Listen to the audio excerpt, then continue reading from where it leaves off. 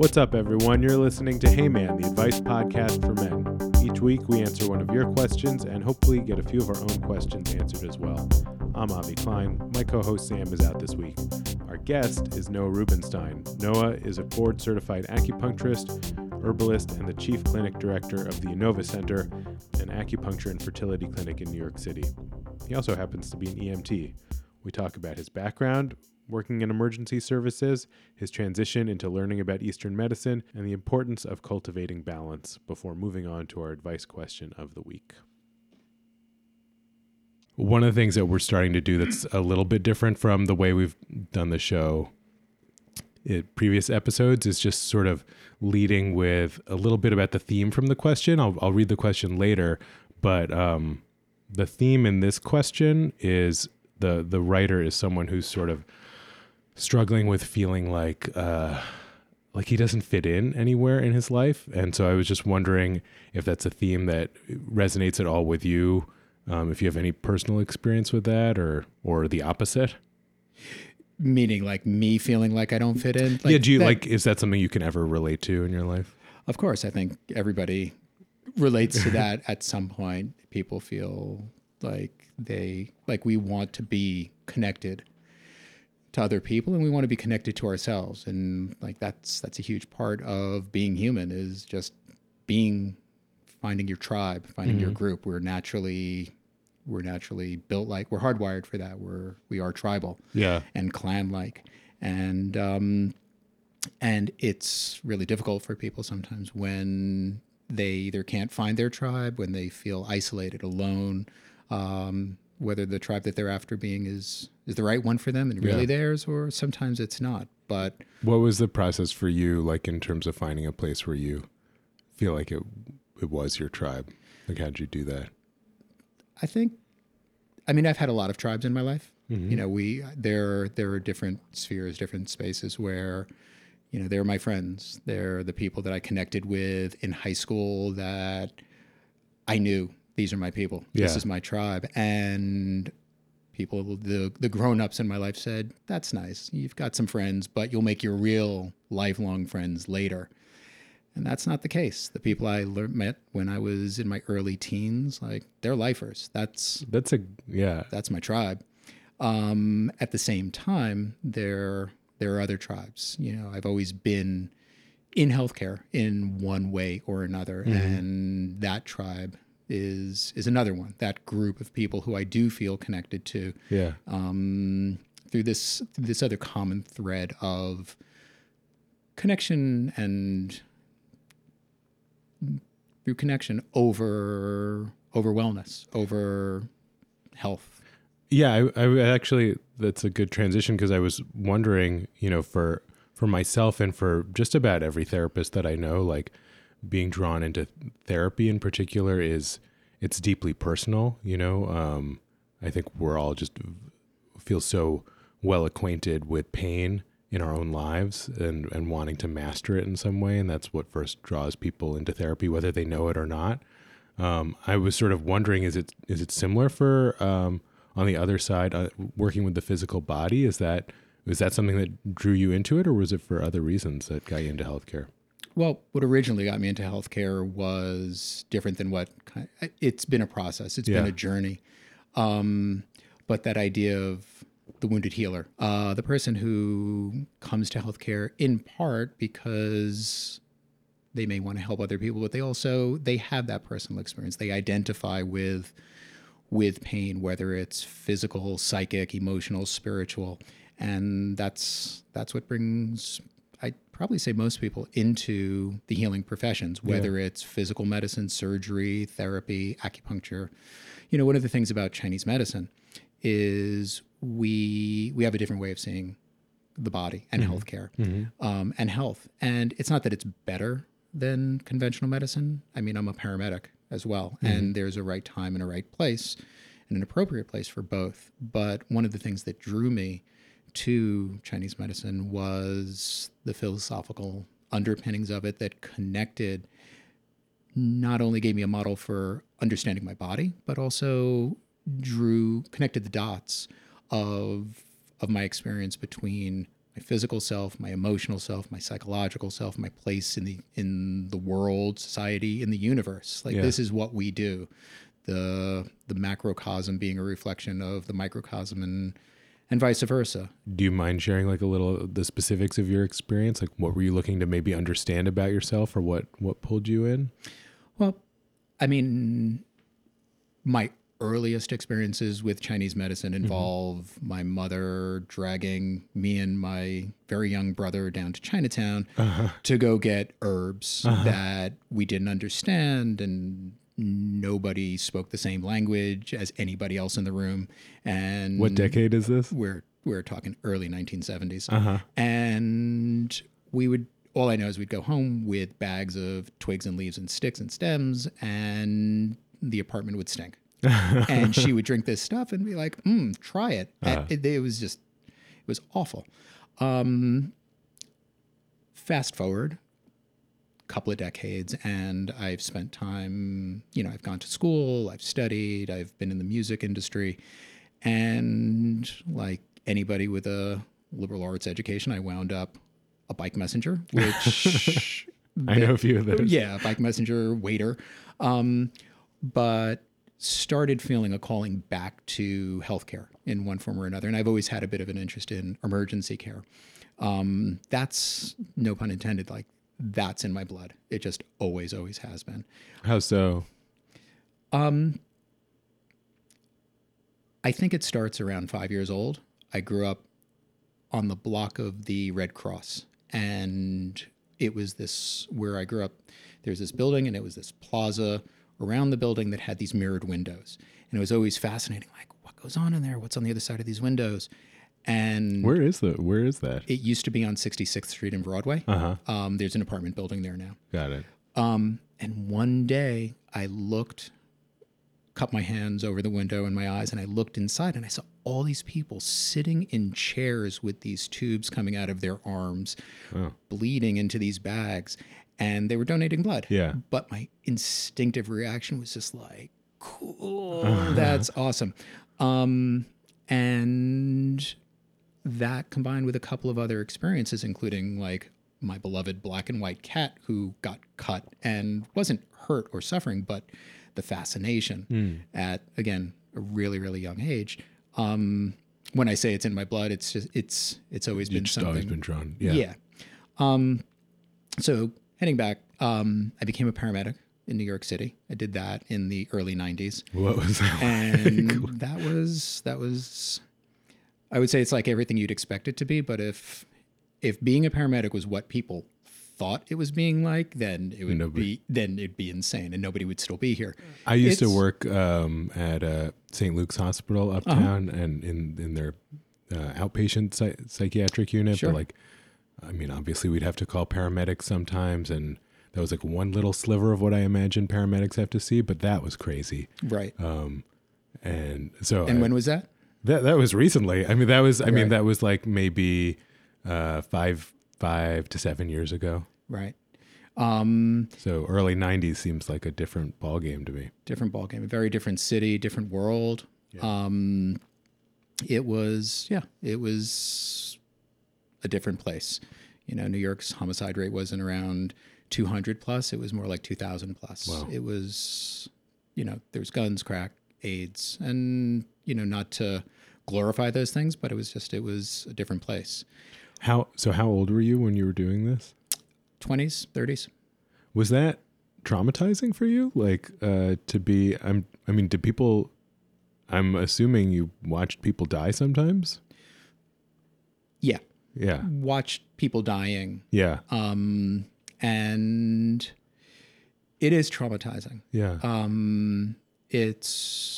It was in some ways less so for me, I think, because early in my career, I had a job one day that was just awful. And the day cadenced with a really just gut-wrenching combination of a 5-year-old brother and sister and fire. Oh my God. And it was the most traumatizing thing I had ever experienced seeing. Yeah. Certainly that had nothing to do really directly with my life. except there I was witnessing this and sort of responsible for trying to make a difference. And, you know, we got them to the hospital, and I stayed in there and I worked with the doctors for a while, and they both died. Wow. That led to the most Kubrickian moment of my life, where I went home and was so devastated by the whole thing. Wound up in my bathroom, which was this old New York pre-war, like white tile and chrome. Yeah. Turned the hot water on in the tub and the sink and the shower and just steamed the place as much as I could. I created the closest thing to a womb that I could, and just like collapsed in a fetal position. Wow. And just sobbed. Because one of those lifer friends was my roommate, and I had people to connect with that night. I was able to sort of offload and just get a lot of that out of me, and knew the next morning I would wake up and go back and either give them their badge and their uniform back and be like, this is not what I signed up for. Or I'd be in. And it turned out that it was the latter. And that doesn't mean I was impervious to anything in the future, but that was, in my professional career, probably one of the worst days of my life. I can't imagine. And it set a bit of a benchmark for, not is it as bad as that was, but it was a baptism, is what it was. I'm sort of curious, like, like nowadays we talk so much about trauma-informed care and things like that. People are so much more aware of trauma and PTSD, and I am just assuming that I don't know if that mindset was so present for you and your coworkers at the time, but the fact that people like that people wanted you to talk about it or were available to you, like, I'm just sort of curious what that looked like. The people that were there for me, were my people. At the time, especially. I mean, I worked with people, and they were, again, it was a bit of a tribe, and so I had them. The people who I worked with, the ones who understood what nobody else understood. Yeah. Fortunately, and it's an interesting question when we talk about tribes and different spheres of our own individual lives. I had somebody who, in my life, who was my life and not my professional EMS life, but who could stand looking into that globe. And it was because I was able to kind of bridge the two with somebody else. That was, as I say it now, that was incredibly healing and helpful. A lot of the time when we're traumatized in one part of our life, I think it's hard to connect to the other parts of our lives because it becomes this sort of encapsulated time or place or event. And that's something that people in the emergency services world to this day, even though we're miles ahead of where we were, even though we're post 9/11, mental health in the emergency services, fire, law enforcement, and emergency medicine is a real issue because the job has changed a bit, and yet we haven't. It's not even a blame thing. Sometimes support is inadequate, but we don't always know how to meet those needs. They're not met, though. I know that just from what I know of people who are still on the job. I've heard the same thing, and we've had a couple of veterans on the show, right? And I mean, there also seems to be a tendency, like, I'm just thinking about what they've shared, of like a kind of I'm trying to think of the right word. Like, I was going to say closing ranks, but like just sort of like, getting more insular, just relying on the people who you think understand, and yet nobody really necessarily wants to talk about it, or like they don't want to, like, they get it, but you don't have to talk about it. And then a feeling of estrangement from everyone else because nobody can like the people outside of that world don't understand you, and it just kind of that sort of seems like part of the trauma is the isolation that comes from that. Totally. And it happens that over the recent years there, I think there's been an uptick of awareness in both the PTSD of veterans and with that, an uptick in awareness of law enforcement, again, the emergency and emergency medicine. Like first responders. First responders, thank you. But that phenomena that you're talking about where, as you put it, they kind of close ranks, where there's an identification of common experience. Yeah. There's that, but that's also not the space where there's always a willingness to get over what we can loosely call the machismo factor, right? Where it's like, I can do it. Yeah. And I'm okay. And I may not know how to talk about it, but I don't really need to talk about it. So it's an issue, and it's a problem. Yeah. And God knows there's still fallout from September 11th, and that was almost 2 decades ago. Yeah. To jump ahead a little bit, like, right. How did you make the switch to Chinese medicine, acupuncture? There was a point in 1995 where it was one of those natural, like, you're going to take this road or that road. It was a moment of transition where I would have either like kind of doubled down on my time with EMS or started looking at other things. And I realized that I wanted to stay in healthcare. I started to extract myself from other possibilities, and I just didn't want to stay on an ambulance for the rest of my life. Mm-hmm. And so started looking at possibilities, and I was thinking about becoming an MD, a chiropractor. I was considering the whole range of things. And I had some experience with acupuncture. Again, my mother kind of dragging me into some guy's office, but it worked really, really well. And it How helped. old were you when you getting needles stuck into you is not something that everyone's super gung-ho about. Exactly. Well, this wasn't until I was 19. So this was like years later, but I wasn't into it, but I was desperate. So I went, it worked. And I guess I just kind of pocketed that information. Yeah. So fast forward a few years, and it's a real consideration. And I started thinking about it, and I spoke to other people I knew who were acupuncturists and started thinking about what that would mean to me. Like, what is the difference between Eastern and Western medicine? And is that meaningful? And is it something that I'd be interested in, pursuing? And it wasn't, when I say I was asking myself that question, it wasn't really a question. Mm-hmm. It was clear right from the beginning that this was a more in resonance with what was important to me. So started going to school. Can you speak to that? What felt resonant for you? So first, my experience with Chinese medicine showed, like, that acupuncture treatment showed me it worked. It worked. And that was insane. This guy stuck some needles in me, no medication or anything else. And suddenly I'm out of pain. Yeah.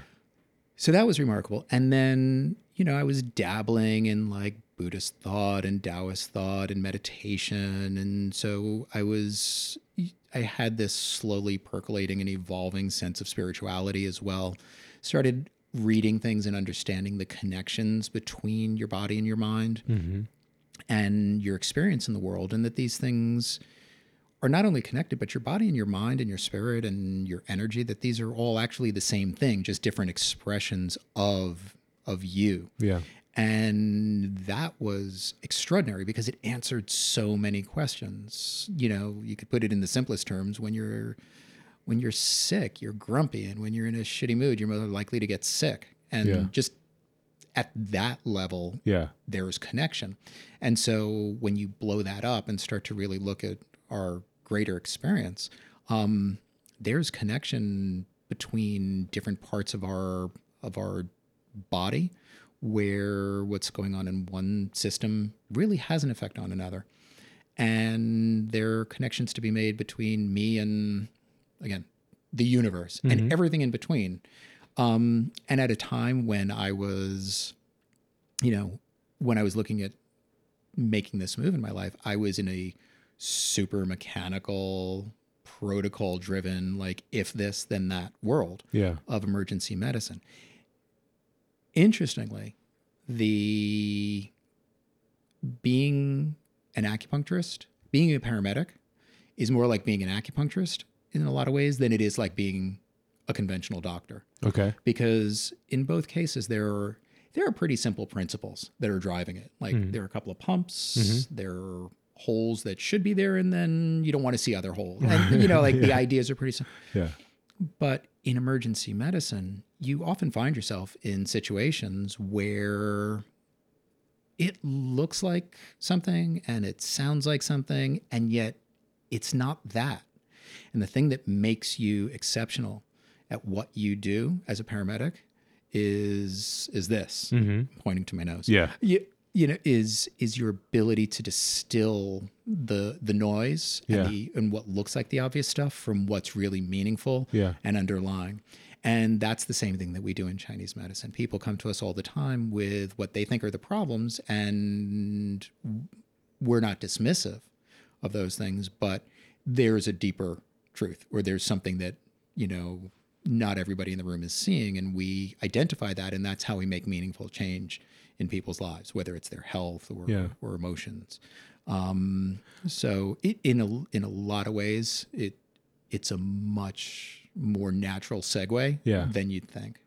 I don't personally know a lot of other men who see acupuncturists or who have tried it. And I was wondering if you have much more experience with that. Like, we were wondering if that's a gendered thing, if men are more reluctant to try it, or if that's not the case. No, men are more reluctant to try it. Yeah. Men are more reluctant to do a lot of things in healthcare than women. That's very true. Because of a list of reasons. In our practice, we have a general practice. And first, let me segue by let me start by saying, men actually do participate in it quite a bit. Acupuncture is something that, among other things, is great for pain and for stress and sleep and digestive problems, and those are pretty safe spaces for guys to kind of check it out. Yeah. Those are roots in that aren't like crazy exposing. Yeah. It's not like I've got erectile problems and I'm going to try acupuncture. Right. So, and there are a lot of guys who try it for that Yeah. and think martial arts. You Yeah. know, it's through things like acupuncture and herbs and stuff that martial artists, who are out there getting beat up and have to go out the next day and do it again. This is how we heal them. Their recovery process. This is recovery. So on the level of physical medicine, whether it's like aches, pains, just daily grind stuff, or broken bones, there's a tradition of bone setting, and meaning like chiropractic, as well as dealing with type of things, adjustments, and therapeutic massage. So physical medicine along the lines of physical therapy, massage, chiropractic, like the things that were more recognizable to us. Yeah. Like we do that, and guys take advantage of that kind of stuff a lot. Yeah. I'm in a slightly different position because I'm at a clinic that, while we're a general practice and we treat everybody from 2 weeks old to 95 years old and asthma to allergies, everything under the sun, the reality is our main focus is women's reproductive health. Yeah. So we definitely skew in that direction. Yeah. What that means is when our sort of gender demographic shift, balance shifts a bit, we can recognize it. And I wind up treating a lot of the guys, and it's an interesting process when they're coming in with some trepidation or some reluctance because their wife told them to come in. Like that happens. Like their wife told them to come in because their like sperm count is low or something like that? Or sometimes it's something like that. Sometimes it is, they're stressed, their back hurts, and whatever they've been doing, if anything, isn't working. Guys tough it out, Yeah. and so getting back to the original idea, like they're not the first ones to explore, to be aware, and then to ask questions based on that awareness, and then to try novel things. And so when they do come, I can see like where they are on that spectrum. And a lot of the time there's a lot of resistance. There may be a lot of disbelief. I don't know what I'm doing here. But the medicine works. And sometimes, depending on what's going on, it's, as you put it, like a gentle, good experience. And it dials down the stress a little bit. And it gives somebody just enough relief that they're like, okay, this is pretty good. I'm glad I did it. I didn't get hurt. It didn't get worse. Yeah.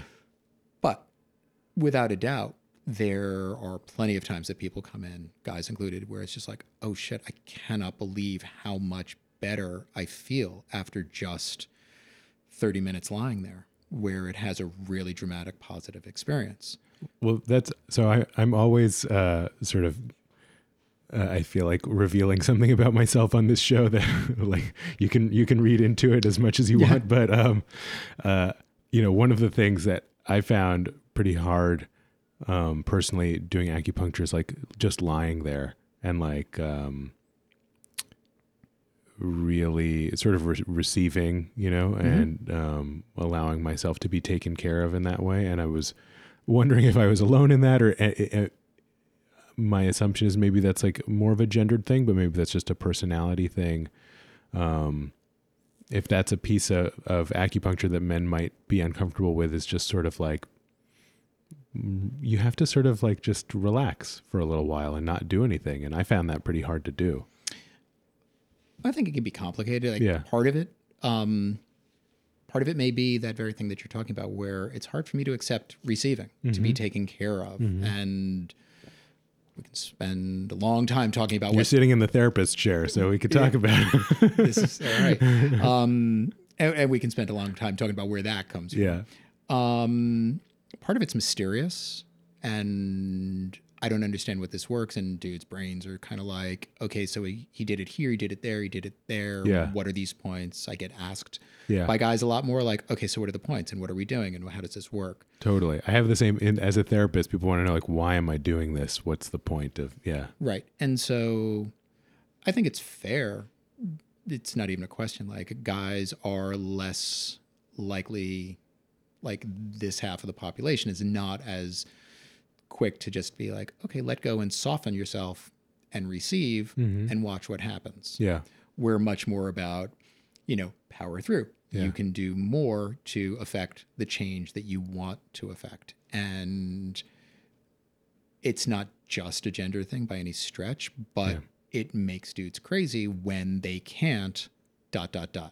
I can't go out this weekend. I can't, get back on the court. I can't do that. And so all different ways of seeing the same thing, where stillness and quiet and receiving and stopping and trying something new doesn't fall into that category, but this idea of stillness as an option for transformation or facilitating it, it's not what we do. And that's where things like acupuncture comes in, or that's one of the upsides to acupuncture. Meditation. Like cultivating stillness. Yeah. Meditation is huge. I get all my patients to do it. If Sam was here, he talks about meditation every episode. I know. But and when I hear him talk about it, I'm like, right on, because that's really important. And understanding meditation and why we do it, that's another conversation. But just the ability to be responsive in a way that's appropriate in a given moment for that moment, which includes being able to just dial down, relax, be still, receive. It can be a real challenge for us. Yeah. And, I don't know who you've seen, but not all acupuncturists are the same. And that's one of the things that I wind up having conversations with people a lot about. people become acupuncturists for a whole host of reasons. Yeah. And some of them, sometimes it's the right acupuncturist for you. Yeah. Sometimes they're not the right acupuncturist. Sometimes they're awful. Just to play devil's advocate for a second, like why do you think anyone, but maybe men in particular, why should they try and cultivate more stillness or practice receiving? Like what would be beneficial about that? We can always do more. There's a constant pressure on us to turn it up. We work longer hours. We have more news and information through the internet and through news services in front of us. We have economic goals, and we're constantly on. And when we're committed to being on, we sometimes lose perspective. Mm-hmm. And so dialing down and being still sort of hits it has a range of benefits. One of them, first, being perspective. When you begin to clear your head a bit, and that doesn't mean completely clear your mind. That's one of the sort of misconceptions about meditation, that you're going to empty your mind. You're not going to empty your mind. Yeah. But you're going to learn how to focus your mind on one thing. Yeah. That's what meditation is, right? Focusing on something to the exclusion of everything else. So when you can focus on one thing, then you can learn how to focus on two things. And then you can learn how to focus on 100 things. But while we get tremendous kudos in our day-to-day lives for being able to multitask, I'm a great multitasker, to the point where some people would say I'm scattered. Mm-hmm. And we all walk that line all the time. And being able to multitask is a great skill to have, but not if it comes at the expense of being able to stay focused. Mm-hmm. And so cultivating that skill of being able to dial back and stay still and stay focused on one thing, one, cultivates an ability to focus, but also gives you an experience of something that the world isn't always giving you. Mm-hmm. That is, in fact, is really intrusive on. And we need to actively cultivate it to keep balance. Mm-hmm. And balance is a funny word, right? Like when we say balance in Chinese medicine, it sounds really woo and kind of out there. But when we talk about balance, what we're talking about in conventional medical terms, if you remember back to high school science, mm-hmm. is homeostasis. Mm-hmm. And that, on the other hand, is a big sciencey word, but the meaning is to have multiple things going on and be able to self-regulate and thrive in a changing environment. It's tough nowadays, I guess, like being driven seems antithetical to balance, you know. They don't it seems hard to hold both at the same time. It is when they become mutually exclusive. Mm-hmm. And there's a time to turn it on. Yeah. There's a time to like really turn the gas up and be driven and be ambitious and have goals and strive for things. Yeah. We run the risk of being reactive and saying, I don't care. You know, like I'm not going to be driven. I'm not going to be goal oriented. Like those aren't inherently bad things. They become bad when they're not balanced, when we don't cultivate lives that are on and off. And that doesn't mean we should have whiplash lives either. Yeah. Staying up and running on 3 hours, 4 hours of sleep a night for the week and then crashing on the weekend and, you know, spending the hours that you are up getting inebriated. That's not a smart move. Yeah. That's not balance. Right. But and I think everybody knows that. Even if you're trying to like balance the ledger on either side, it doesn't quite work the same way. Right. I mean, you know, at the end of the day, extremes aren't good. Yeah. That's the idea. And that doesn't mean we don't do them. I do them. But that's not the goal. Right. The goal is to lead a moderate life. Mm-hmm. The goal is to not get too excited, not get too lethargic, not eat too much, but make sure you're nourished. Yeah. And use like that as a template for all aspects of your life. Got it. Live in this world, but also cultivate a spiritual reality for yourself. Okay, so I'm going to move on to the question, and we'll see if we can help this person at all. All right. All right.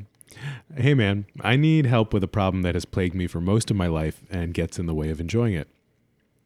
I grew up in a big working class family, and my parents always had aspirations of being wealthy and belonging to country clubs, that sort of thing.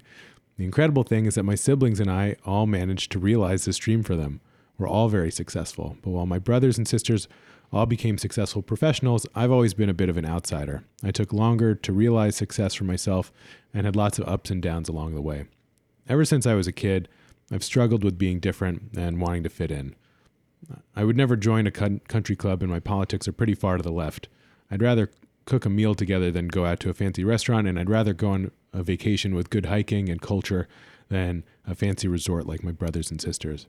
I know these things aren't that strange, and I even like these things about myself, but at the same time, it doesn't stop me from feeling like I don't fit in and there's something wrong with me. I diminish what I do that would be considered good, and often imagine that people don't get me or understand me, which is ridiculous. I'm over 40, and this gets in the way of most relationships that I have. How do I let this go to enjoy the rest of my life? Signed, Black Sheep of Borum Hill. Who probably is not much of a black sheep in that neighborhood. I was going to say, sounds like he's doing good stuff, and he's in the perfect neighborhood there. What's your any first impressions when you hear that question? Does it, like, what makes sense to you about it? Yeah, I mean, like we were saying before, we look for tribe, we look for community, and we look for connection. And in a really clearly in an important sphere of his life, his family, that connection isn't there with him and them in the same way that he thinks it is among the rest of them. Yeah. My first thought as you were reading that was, you've made this decision, you've made these choices. This isn't just one decision that you even meditated on. This has been a life of making this choice to live this life. And it sounds like one that you've done deliberately because it feels good. You don't want these other things. Yeah. And so certainly the question isn't, and I don't know that he's asking this, but I would never say, so how do we get you in closer to them to appease them so you feel more connected to them? Right. I bet that idea would feel terrible to him. I bet he's tried it at times. I'm sure he has. Yeah. When he says, but the thing that perked my ears up was he says that it affects his relationships and the relationships that he's trying to cultivate. Yeah. And I don't know who those relationships are with, because if it's with the people that you and I are pigeonholing as living in Borum Hill, I don't understand that. Yeah. But it makes more sense if it's him trying to cultivate relationships with the other people at the yacht club, right, or in any of these other places. Like somehow still trying to join those clubs in spite of himself. Exactly. Yeah. He's in his 40s. He's been doing this. And I'm a huge believer in transformation and metamorphosis. And if he wanted to do that and become that other person, I think he probably could. I think anybody could. Yeah. But from everything that he said there, he's been doing this. And this, again, this is an ongoing life. This is a lifestyle choice. Yeah. And it is totally cool for him to be, oh yeah, that's just my crazy uncle. Like that's what his nieces and nephews are going to say. Yeah. Like, is that all right? Could he live with that if Exactly. Yeah. Like, are you comfortable just being that guy? Yeah.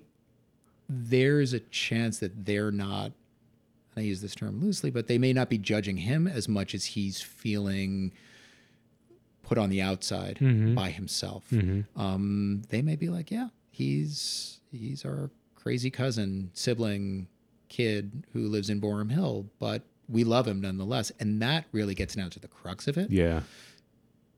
Do they reject him? Right. And if that's the case, then that opens up a whole other constellation of questions about family and about what's important and what's not.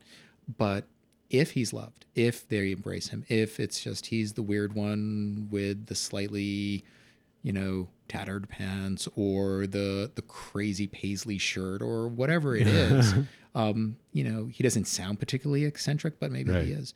But if he's doing all of that and they're still like, we love you, then honestly, that's all that matters. And in a way that gives him, if he can answer that question in the affirmative, which also means maybe this is something for him to pursue. Maybe that's the question for him to be asking. In the simplest terms, am I loved? And if he is, then that gives him license to be himself, and gives him the okay to not feel the pressure to conform like that. I agree with where you're going with this, and I think that is sort of a helpful thought experiment. Like, what if you tried the opposite? Like, how would that feel, right? And I'm sure that there would be a visceral sort of distaste for conforming. And he might not do it very well. Yeah, right. Yeah, probably not. You got to honor who you are. Right. I certainly can relate personally to the feeling of not fitting in, and love is such a funny thing because it's like we love people in the abstract, and then there's like the feeling of being gotten, right? Like you said, like talking about tribes, like there is a difference between, like, of course we can love someone even with them being different from us, but it feels so special and right when someone truly gets you, you know? And I hope that he does have people like that in his life. He just seems sort of predisposed to thinking he doesn't fit in and he's not doing it right. I mean, this is a kind of question that I think a lot of people in my therapy practice have experienced from time to time. And I always sort of wonder, it's like when you hold on to believing that there's something wrong with you, in a funny way, it's like holding on to love for your family. Like if you hold on to being the black sheep, you're still a member of the family, versus like caring less about it and just being cool with yourself. Well, then maybe there'd be more disconnection between you and your family members. You know what I mean? Yeah. And so that seems like a reasonable thing to be afraid of. How would it feel to stand more on your own, or to stand with like your chosen family instead of the family you were born into? Yeah. You know? And that's part of community. That's part of connection. That's part of tribe. Mm-hmm. And that is knowing yourself, having your own identity. Yeah. And to your point, sometimes people, their identity starts to crystallize, starts to form as I'm the black sheep of the family. Right. To the point where I'm not even that much of a black sheep, but that's the badge that got hung on me, or I've hung on myself. And sometimes we feel disconnected in relationships with our family, or with, whether it's genetic family, chosen family, friend, where we actually facilitate conflict in order to feel something. Mm-hmm. And that's a whole other question, but sometimes feeling bad is better than not feeling. Totally. And from the way he's describing it, I mean, I don't want to project too much onto that little bit that you read, but the family sounds kind of superficial. Mm-hmm. They're certainly prioritizing more material things, where we're having this conversation about prioritizing an inner awareness, something that's meaningful, that doesn't have a material value. Yeah. Stillness and relationships and connection. And so that doesn't sound like them. He's not saying, and they're all into some weird practice that they all connect over that's really meaningful to them, and it's given them answers to life's questions, and I don't get it. Yeah. Like, that's not what he's saying. Yeah. So I'm proud of him.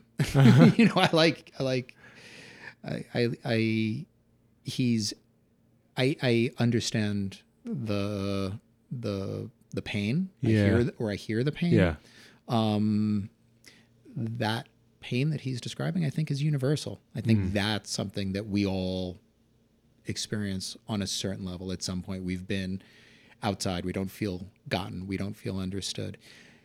And he says that. He says he doesn't feel understood. And I think one of the things that I would ask him to ask himself is whether or not being understood is something that could happen in one fell swoop. Mm-hmm.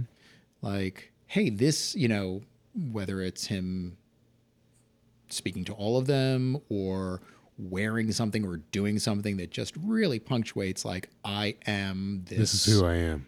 person in the family, could do that. That almost seems contrived in a way. And I would say, what about connecting with them one at a time and not seeing them as a sort of two-dimensional mass, but seeing what he perceives as a two-dimensional mass and pulling at the threads and saying, Uncle whoever, like, let's go get some coffee or a drink or dinner and make the personal connection.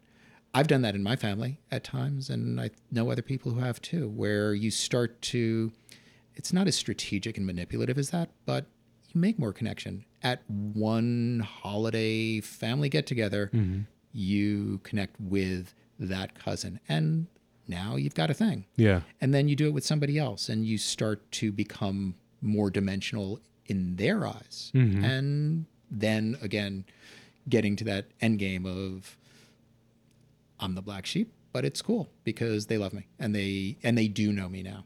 I think if I'm hearing you right, it's like there's a certain type of way of being known that to me feels sort of, not to denigrate it, but sort of adolescent. Like, you got to know my identity. Like, if you don't like this band or whatever, then like you don't get me. And in a way, I sort of hear that in the way he's talking about it. Like, if we don't have these superficial things in common, then like I'm just the outsider and you guys don't get me. And you're talking about there's like another way to connect with people, which is on a deeper, like on a conversational level. It's not really about interests per se, but just about the feeling of just getting to know someone and understand them and feel like they understand you better.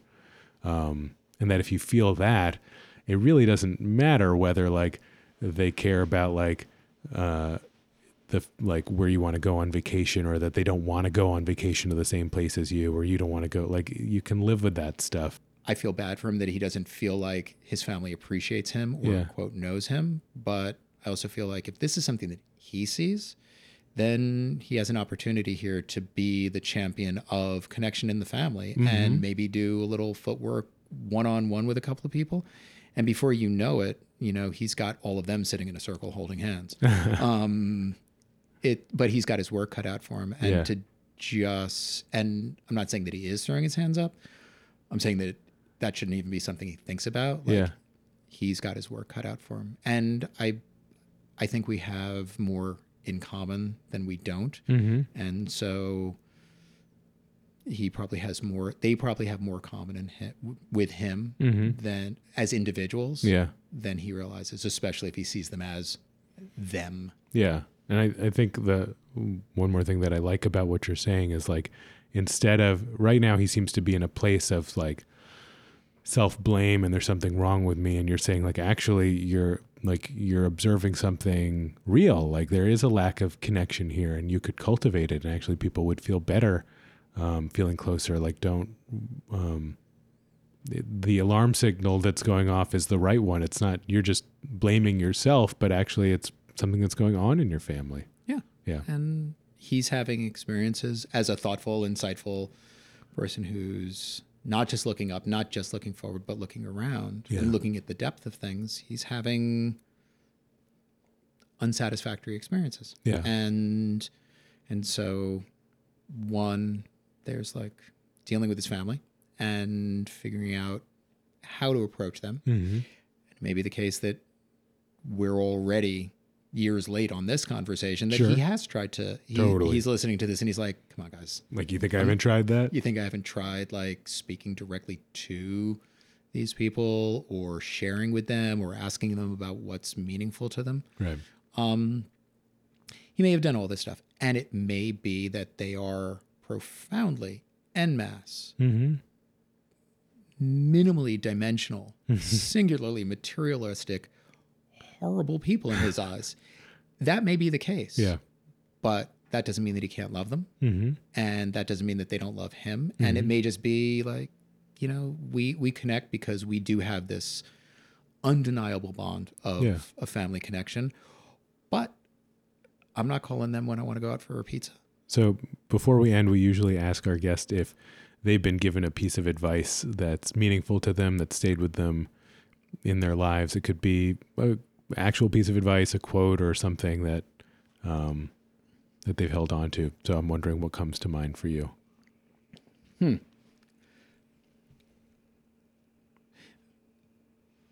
I'd say the thing that comes to mind probably first is the motto from my wife and my daughter's boarding school. Uh-huh.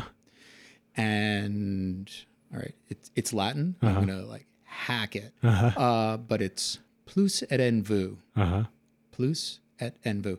And it means more is in you. Background on the school and where this comes from. The school was started by this guy named Kurt Hahn. What's the school? Oh, I'm sorry. Yeah. It's the school called Gordonston, and it's up on the north coast of Scotland. My wife's from the UK, and it's Hogwarts. Yeah, and the school was started by this guy named Kurt Hahn, who had a boarding school in Germany at the beginning of the war, and to make a very long story short, migrated with his kids, with the students, to the north coast of Scotland. Told the parents, this place is going to burn. Predictably, half of them said, Godspeed, get our kids out of here. The other ones were like, you're crazy. No, we're going to stay right here. So he went up there and he recognized what was going on during this really polarizing, dangerous, crazy time in Germany. And he recognized what made people, kids, citizens, extraordinary, dynamic, rich, like inherently rich, not financially rich individuals. And there were 4 principles that guided this. And it wasn't just about education and it wasn't just about money.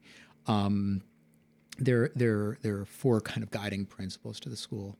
One of them was that you have a strong body, that you take care of your body, no matter what you think or feel. Like this is, at least for now, as far as we know, this is what you got. And care for it. Take care of it. It'll last you a long time if you do. The second principle, you should feel comfortable in nature.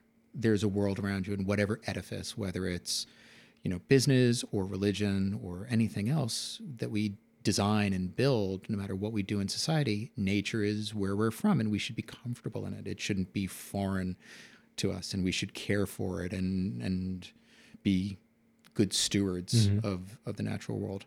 You should be of service and recognize that no matter who you are and how low down you may feel and how little you feel like you have to offer, you've got something to contribute to the conversation. And that doesn't have to be monetary or material, but that you've got something valuable in the conversation. And finally, you should have a hobby. You should have something that you do, not because it's good for you, not because it has nutritional value or you should do it, but something that you do because it makes your heart sing, because it makes you happy. And these were the things that he prioritized, in addition to a base, fundamental, solid education, but that academic education was not the beginning and the end of it, and material gain was not the beginning and the end of it. And it's through these principles that people recognize that they're part of something bigger than themselves. So this idea of there is more in you isn't just about like, you can muscle through this, you can do more, you can make more, you can have a bigger whatever. It's more a reflection that people are awesome. People are compassionate. We achieve things. We are generous. We learn. We care for each other. We care for the planet. We've got these crazy bodies. We have inner lives to cultivate. We're full of all kinds of wonderful things. And that gets lost when we, again, take life and turn it into more of a two-dimensional thing and lose sight of how broad and how deep we can go. So our potential is fucking incredible. And that's part of getting back to the beginning, what I love about what I do and what you do. It's like we're part of that. We kind of walk the path with our patients. We help people realize these things in themselves, that they're capable of so much more than they're sometimes told and they sometimes believe in themselves. And so, yeah, man. Totally. I think anyone who's showing up for any kind of healing work, there's like this belief there's more to me than this, like there's another, I can go beyond whatever I'm experiencing right now, which I think is such an amazing like drive in people. Totally. Yeah. Awesome. Thank you so much. And so if people want to work with you or find out more about you, where should they go? So thank you for that. Our website is yinovacenter.com, which is YINOVACENTER.com. You can also go to yinova.com and that'll direct right to it. We have locations in New York City, 3 right now. Mm-hmm. In this neighborhood in the Flatiron District, we're on the Upper East Side on 58th Street, and we're in Brooklyn in the Borough Hall area. Mm-hmm. We are a general practice. We've got a lot of really fantastic practitioners, and we all are herbalists as well. We do body work.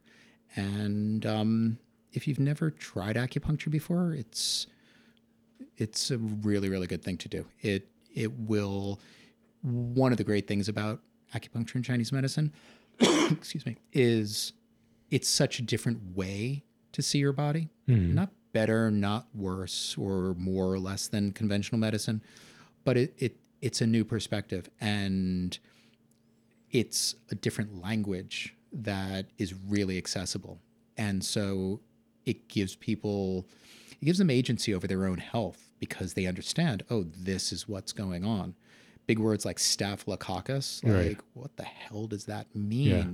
Whereas the language itself of Chinese medicine sounds weird and poetic, like wind and cold and dampness and stuff like, but it's super specific and really, really good at describing what we experience in a way that's just like, oh, that makes sense. Mm-hmm. And when your body makes sense to you and you understand it, then you're much better able to make changes. Totally. Awesome. Thank you so much, Noah. Thank you. Thank you very much. All right, that's it for our show this week. Thanks everyone for listening. If you have a question that you want some advice on, please email us at heymanpod@gmail.com, or better yet, give us a call, 917-426-4326, and leave us a voicemail. All questions, if they make it on the show, are anonymous. No need to worry. You can follow us on Instagram or Twitter at heymanpod, and if you have a moment, give us a review, Apple Podcasts, or wherever else you get your podcasts, and better yet, click subscribe. Thanks so much. Have a great week. Peace.